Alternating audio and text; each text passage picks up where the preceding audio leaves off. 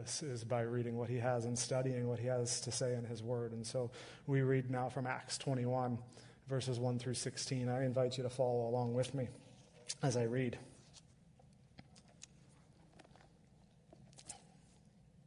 And when we had parted from them and set sail, we came by a straight course to Cos, and the next day to Rhodes, and from there to Patara. And having found a ship crossing to Phoenicia, we went aboard and set sail. We had come in sight of Cyprus. Leaving it on the left, we sailed to Syria and landed at Tyre. For there the ship was to unload its cargo. And having sought out the disciples, we stayed there for 7 days. And through the Spirit they were telling Paul not to go on to Jerusalem. When our days there were ended, we departed and went on our journey. And they all, with wives and children, accompanied us until we were outside the city. And kneeling down on the beach, we prayed and said farewell to one another. Then we went on board the ship, and they returned home. When we had finished the voyage from Tyre, we arrived at Ptolemais, and we greeted the brothers and stayed with them for 1 day. On the next day we departed and came to Caesarea, and we entered the house of Philip the evangelist, who was one of the 7, and stayed with him. He had 4 unmarried daughters who prophesied. While we were staying for many days, a prophet named Agabus came down from Judea. And coming to us, he took Paul's belt and bound his own feet and hands and said, "Thus says the Holy Spirit, this is how the Jews at Jerusalem will bind the man who owns this belt and deliver him into the hands of the Gentiles." When we heard this, we and the people there urged him not to go up to Jerusalem. Then Paul answered, "What are you doing, weeping and breaking my heart? For I am ready, not only to be imprisoned, but even to die in Jerusalem for the name of the Lord Jesus." And since he would not be persuaded, we ceased and said, "Let the will of the Lord be done." After these days we got ready and went up to Jerusalem. And some of the disciples from Caesarea went with us, bringing us to the house of Nason of Cyprus, an early disciple with whom we should lodge. Would you pray with me as we begin? Father, we know that you have fully revealed yourself to us in your Son, Jesus Christ, and that everything we need to know about you and your desires for our lives can be found within these pages. While we do not know what the future holds, we trust in you for guidance and wisdom and discernment. Would we hear your voice this morning as your word is preached?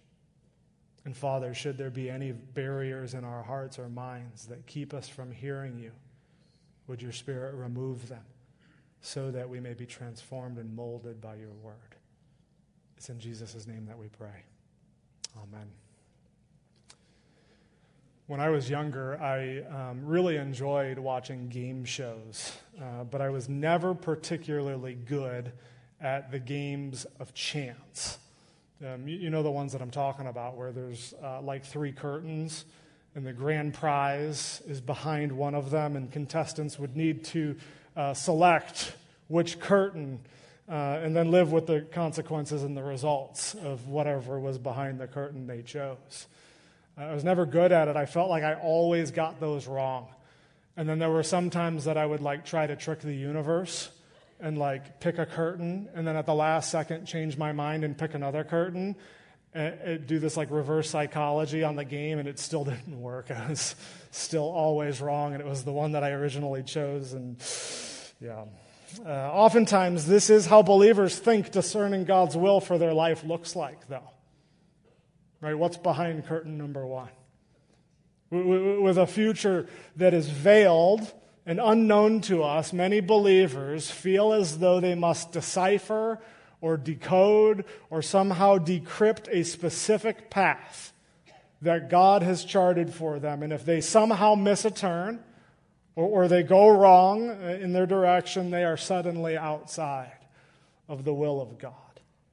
As if God is telling you that behind one of these 3 curtains is what I would have for you and what I would want for you, but it's up to you to try and figure out which curtain it is. In this fascination with determining God's will of direction sometimes has a crippling effect on the life of the believer. And if that's where you're standing right now, let me reassure you that Scripture is very clear how we discern God's will. There's many passages that actually speak to it, but I want to draw your attention to just one for now. It's Romans 12, verses 1 through 2. The Apostle Paul wrote the book of Romans on this third missionary journey. This is what's on Paul's mind as he's discerning God's will. And what does he say in verses 1 through 2 of Romans 12? I appeal to you, therefore, brothers, by the mercies of God, to present your bodies as a living sacrifice, holy and acceptable to God, which is your spiritual worship. Do not be conformed to this world, but be transformed by the renewal of your mind, that by testing you may discern what is the will of God, what is good and acceptable and perfect. What does the passage say? Offer yourself up to God. Turn away from the pattern of the world and be transformed by God's mercies. I fit the mold of the world, and then I met Jesus, and now I am being transformed. And now I am turning to God, and I am offering myself up to Him, and I'm being transformed by His mercies. And in doing that, there is a cause and effect relationship. Right? The cause of turning away from the heart and the desire of the broken world and aligning yourself with the heart and the desire of the perfect God, there is an effect. Then you are able to discern what the will of God is. What Romans 12 says here is that the more I align my mind and my thinking with God's mind and thinking, and the less I think the way that a sinful world would think, the more that I look at the world through the lens of Scripture, what God has said and revealed about Himself, the easier it is to discern His will, what He desires. This is how the Christian life works. One pastor writes that as the Spirit gradually takes over our life, defeating our old selfish, vain, and foolish manner of life, we begin to actually cherish what God cherishes, and we make decisions according to His values, and we view life from His eternal perspective. And you know this to be true even in your own life, because the better we know a person, the more acquainted we are with his or her desires. There are staff members here at FAC that I am so acquainted with, that I am close enough with, where I know for the most part how they would react in a certain situation. I know what their desire would be when faced with a decision. In the same way, as we walk closely with Jesus, we are actually given the mind of Christ. That's 1 Corinthians 2, verse 16. We know Him, and it helps us to know His will. I know that some of you may wish that God would audibly speak to you and when faced with a decision, but the fact of the matter is He won't. And the reason He won't is because He already has. He's already spoken. He's given us actually something better. He's given us His Word in Scripture. He's given us His Spirit to understand it, to illuminate these words to us, to reveal Himself to us. And those are the means by which He gives us wisdom. And according to Hebrews 13, God equips us with everything good that we may do His will. Those are the means by which God speaks to us, and those are the means by which we will know His will for our life. Now, there's a lot to be said on discerning God's will in one's life. Entire books have been written on the subject. The passage that we read and where we find ourselves in Paul's journey, however, does not focus on how to discern God's will. Paul has already done that, but rather how to respond to it. To this point in Acts, Paul has already made up his mind about where the Spirit is leading him to go. Paul was so in tune with the Spirit, walking so closely with Christ through the Holy Spirit, that he knew God wanted him to go to Jerusalem for the sake of the kingdom to finish out his final missionary journey that we have recorded here in Acts. We've known this for some time. If you were to put years on it, we've known for several years. In the story, at least, that Paul is heading to Jerusalem. Back in verse 21 of Acts 19, it's written, Paul resolved in the Spirit to pass through Macedonia and Achaia and go to Jerusalem. In Acts 22, where we were, 2022, where we were about 3 weeks ago, he tells the Ephesian elders in Miletus, "And now, behold, I am going to Jerusalem, constrained by the Spirit." And then he adds, "Not knowing what will happen to me there, except that the Holy Spirit testifies to me in every city that imprisonment and afflictions await me." So this has been on Paul's itinerary for quite some time, and he clearly feels that this is where the Holy Spirit is guiding him. Yet he is also very aware that he is going to experience some kind of affliction when he gets there, some kind of hardship. As he speaks to the Ephesian elders, he doesn't know what he's going to experience, other than that it's going to happen. There will be some kind of affliction. But we read this morning, as we read this morning, the closer he gets to Jerusalem, the clearer a picture becomes of what he will face when he gets there. And so if we've been paying attention, ever since Acts 19, there's kind of this uncomfortable, growing tension in the narrative as Paul draws nearer to Jerusalem. Luke, who wrote the book of Acts and who is one of Paul's traveling companions at this time, he details the departure from Miletus, where he met with the Ephesian elders, where we were a couple of weeks ago. In verse 1 is where we were the last time in the book. Paul pulls himself or tears himself away from the elders of Ephesus. This is a sad departure, right? He is literally having to pull himself away. And they sail eastward, making a few pit stops along the way. And then in verse 3, they land in the city of Tyre, and they stay there for a week. And during their time there, they get together with some believers in the city, and we read in verse 4 that through the Spirit, they were telling Paul not to go to Jerusalem.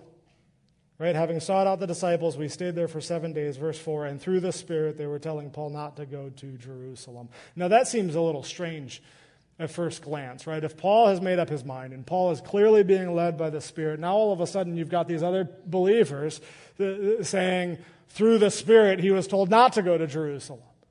It appears at first glance that Paul is getting mixed messages from the Spirit. And you're saying, well, he's in good company because that happens to me all the time, right? But Paul feels led by the Spirit to go. These other believers are warning him not to go through the Spirit. So what's happening here? Well, we know in Scripture that the Holy Spirit never contradicts himself. So that is not what's happening. The Holy Spirit is not sending mixed messages. The Holy Spirit isn't playing games here. It's also very evident that these believers in Tyre heard something. It's not as if they're lying. It's not as if they think they heard from the Spirit. No, they absolutely heard from the Spirit.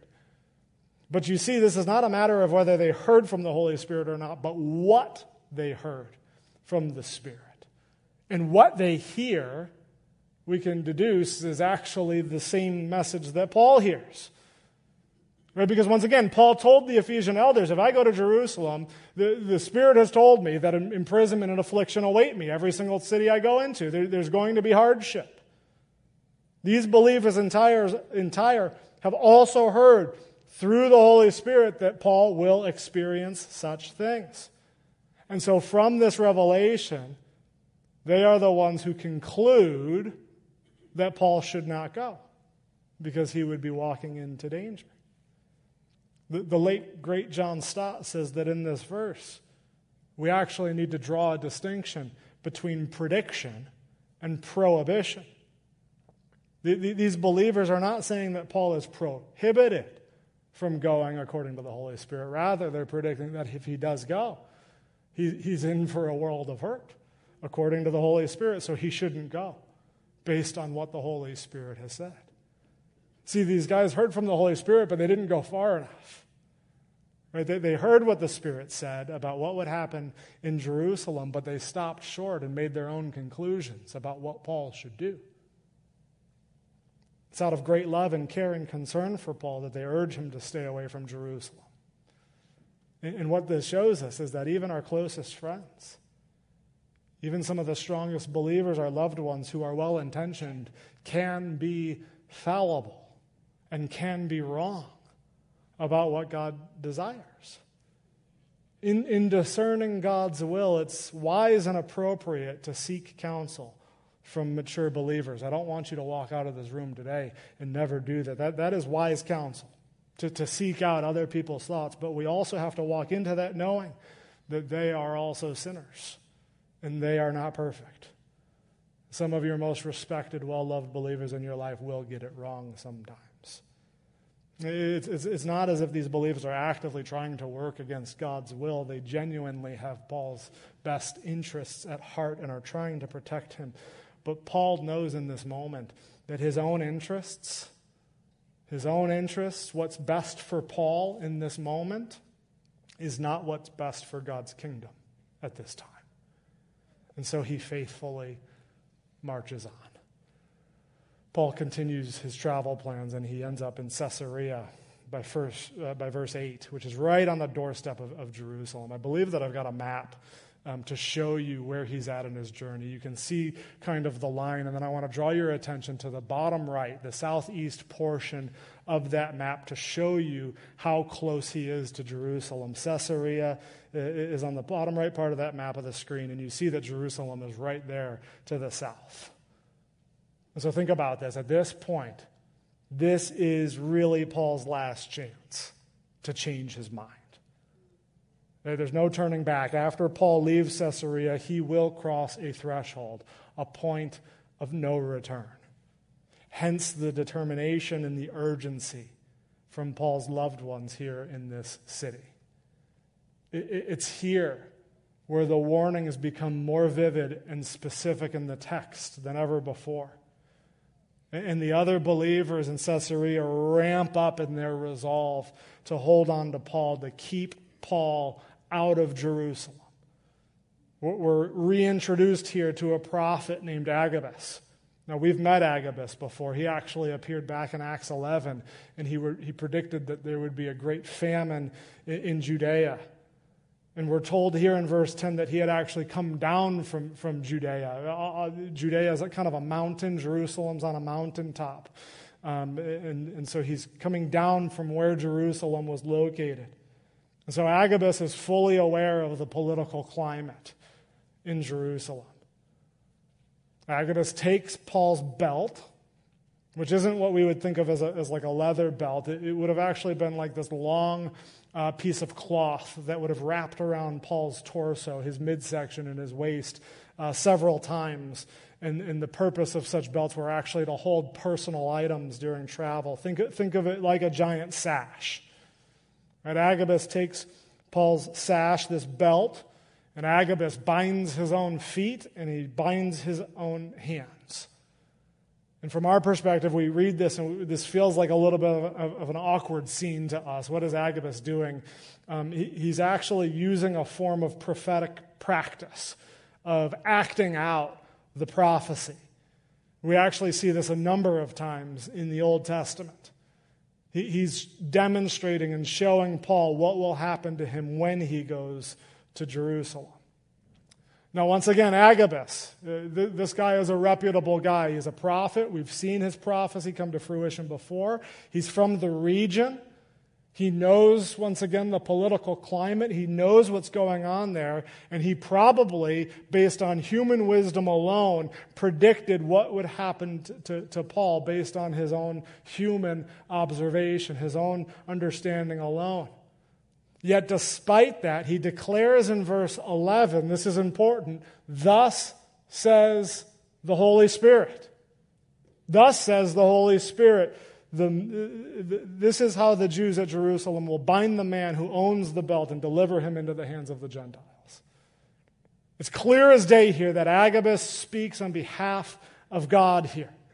There is no question that this is the Spirit speaking at this moment. And so any kind of uncertainty, any kind of vagueness about what the Holy Spirit had been telling Paul and all of the other believers is now out the window. It is as clear as day that if Paul goes to Jerusalem, he will be arrested and he will be handed over to the Gentiles for punishment.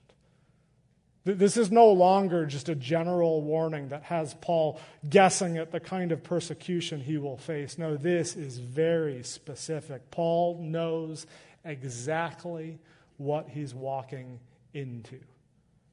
At no point could Paul, having gone to Jerusalem and be arrested, and say, well, if I knew this was going to happen, then I wouldn't have come. No, he knows. He knows exactly. And this prompts all of the believers present, including, interestingly enough, Paul's own traveling companions, now to plead with him not to go. You'll notice that Luke actually switches his writing to the first person. He says, when we heard this, we and the people there urged him not to go up to Jerusalem. Luke himself, for the first time, the very people who accompanied Paul on their journey, is urging him not to go, begging him because of the looming danger at hand. Paul's closest fellow brothers in Christ who have been traveling with him for years are telling him now, don't go. As Paul sits at the foot of Jerusalem, there's nothing but despair to come. The gloomy scene, it reminds me of the Lord of the Rings story where Frodo, the little hobbit, is at the foot of Mount Doom, where he needs to destroy this evil ring of power. He's on a mission, much like Paul. And as Paul turns his gaze towards Jerusalem, Tolkien, the author of Lord of the Rings, gives us a picture of what it might have felt like for Paul. In regards to Frodo, Tolkien writes that the mountain, Mount Doom, the mountain crept up ever nearer until, if they lifted their heavy heads, it filled all their sight, looming vast before them, a huge mass of ash and slag and burned stone, out of which a sheer-sided cone was raised into the clouds. Before the day-long dust ended and true night came again, they had crawled and stumbled to its very feet. With a gasp, Frodo cast himself on the ground. Sam sat by him. To his surprise, he felt tired but lighter, and his head seemed clear again. No more debates disturbed his mind. He knew all the arguments of despair and would not listen to them. His will was set, and only death would break it. He felt no longer either desire or need of sleep, but rather watchfulness. He knew that all the hazards and perils were now drawing together to a point. The next day would be a day of gloom, the day of final effort or disaster, the last gasp. Paul fixes his eyes toward the dangerous mountaintop of Jerusalem, knowing that the next figurative day in his life would be a day of doom. And with his fellow believers clutching hold of him, he has every reason to halt his plans. Human wisdom gives him every reason to hold back. And so how does Paul respond? In verse 13, first he pretty much tells them, why are you weeping? Stop weeping because it's breaking my heart. We see the softness, the tenderness of Paul's heart, that he's just not this stubborn, arrogant man. He is hurting over this. He is in pain over this. Don't make this harder than it has to be. This is hard, and I am sad, and I don't know what I'm walking into. I know a lot of what I'm walking into, but this is going to be hard, so please don't make it harder. Help me out here. Paul is just as heartbroken as they are. And then he says something incredibly profound. I am ready. I am ready. I am ready not only to be imprisoned, but even to die in Jerusalem for the name of the Lord Jesus. To be ready for something, it means that you are equipped and fully prepared to face whatever experience is coming your way, right? As you go on your summer vacations, to be ready for a trip, it means my bags are packed, the car is loaded, seatbelt on, I have everything I need to face what I will experience on my journey. I am ready. And so how remarkable it is for Paul to say, I am ready for death itself. Right? Paul does not approach Jerusalem because he is this perpetual optimist, hoping that the events won't play out that way or as they may seem. Paul does not sit there and say, I'm going to go in and just wish for the best. Paul is not banking on the Holy Spirit being wrong. And we know that Paul is not some sort of fatalist, as if he doesn't have a choice in the matter, because he's actually fled persecution before. He has avoided persecution in the past. Paul says, no, I am going to go because I am compelled by the Spirit to go, but it's okay, because if death is the worst thing that they can bring to me, I am ready to die. I am ready to die. Once again, to be ready means that I have all the necessary preparations for what I am going to experience. And so this begs the question, in your own life, have you ever thought about how to prepare for death? Are you ready for your own death? Can you with confidence say, I am ready to die? It's a valid question. And not many in our own culture think enough about death, especially their own death. Whenever we come face to face with death, we make as quick work of it as possible. When someone passes away, we try to even clean up the process the best that we can so as not to come face to face with our own mortality. But it's a valid question, because everyone who lives eventually dies. And so why wouldn't you? Why wouldn't you prepare and ensure that you are ready for the inevitable? Well, you might sit here and say, well, how do I get ready? And Paul tells us the answer. How is Paul so ready and eager to face his own death? Because he tells us that he is doing this work for the name of the Lord Jesus. Jesus is the linchpin of Paul's readiness. Paul knows that just as Jesus experienced death and was risen from the grave, the same Spirit who raised Jesus from the dead will also raise him from the dead if that Spirit dwells in him. But Paul knows that to die is gain. But Paul knows that there is nothing in this life, not even life itself, that is more valuable than the treasure that is found in the person of Jesus Christ. That if I have put my faith and trust in Jesus to forgive me of my sins that have separated me from God, and as Jesus makes me right before God, then death, although a wicked enemy, is the final enemy. And so, how does one prepare for death? How can I say with confidence this morning, I am ready for death like Paul? By turning to Jesus and following him through death's door. And what we find here is that not only having this hope in Christ, not only prepares us to die well, as the Puritans would call it, but it also prepares us to live well. I think it was Billy Graham who said that the only when a man is prepared to die is he also prepared to live. Right? Our decisions and our desires and our determinations change in this life when we are ready to die.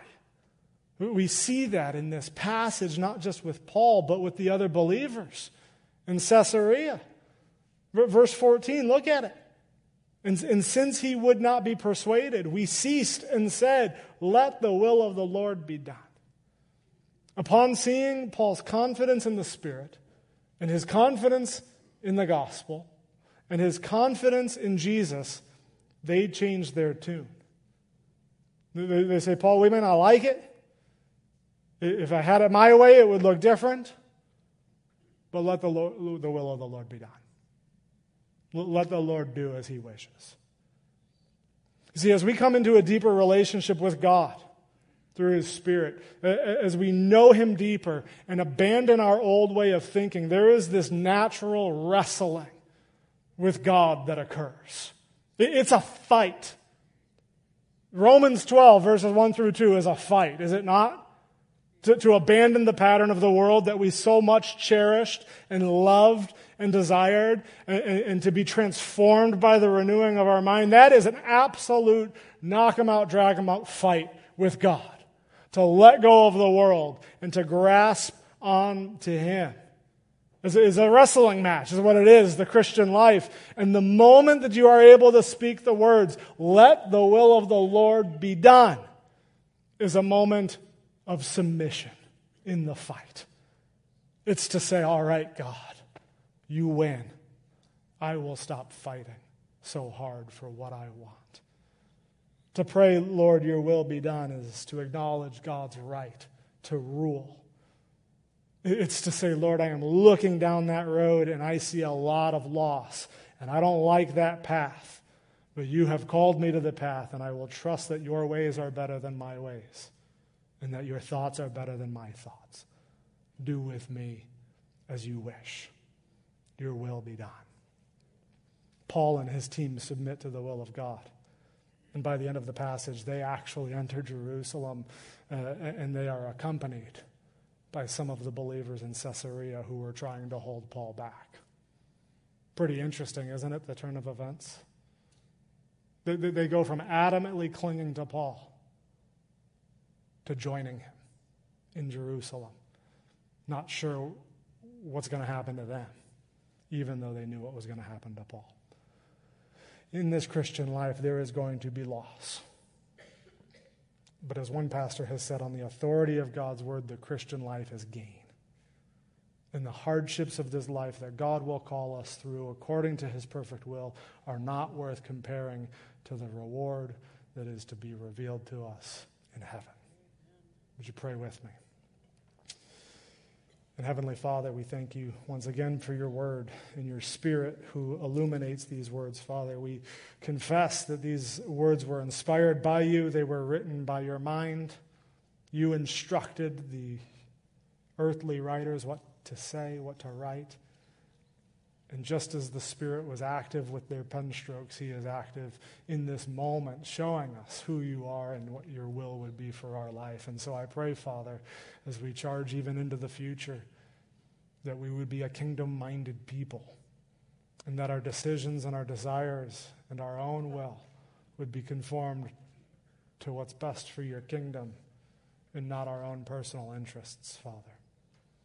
We thank you and praise you for Jesus, even as we come to the communion table and remember what he has done on our behalf. We thank you, Lord, for your mindfulness of us. It's in your holy name I pray. Amen.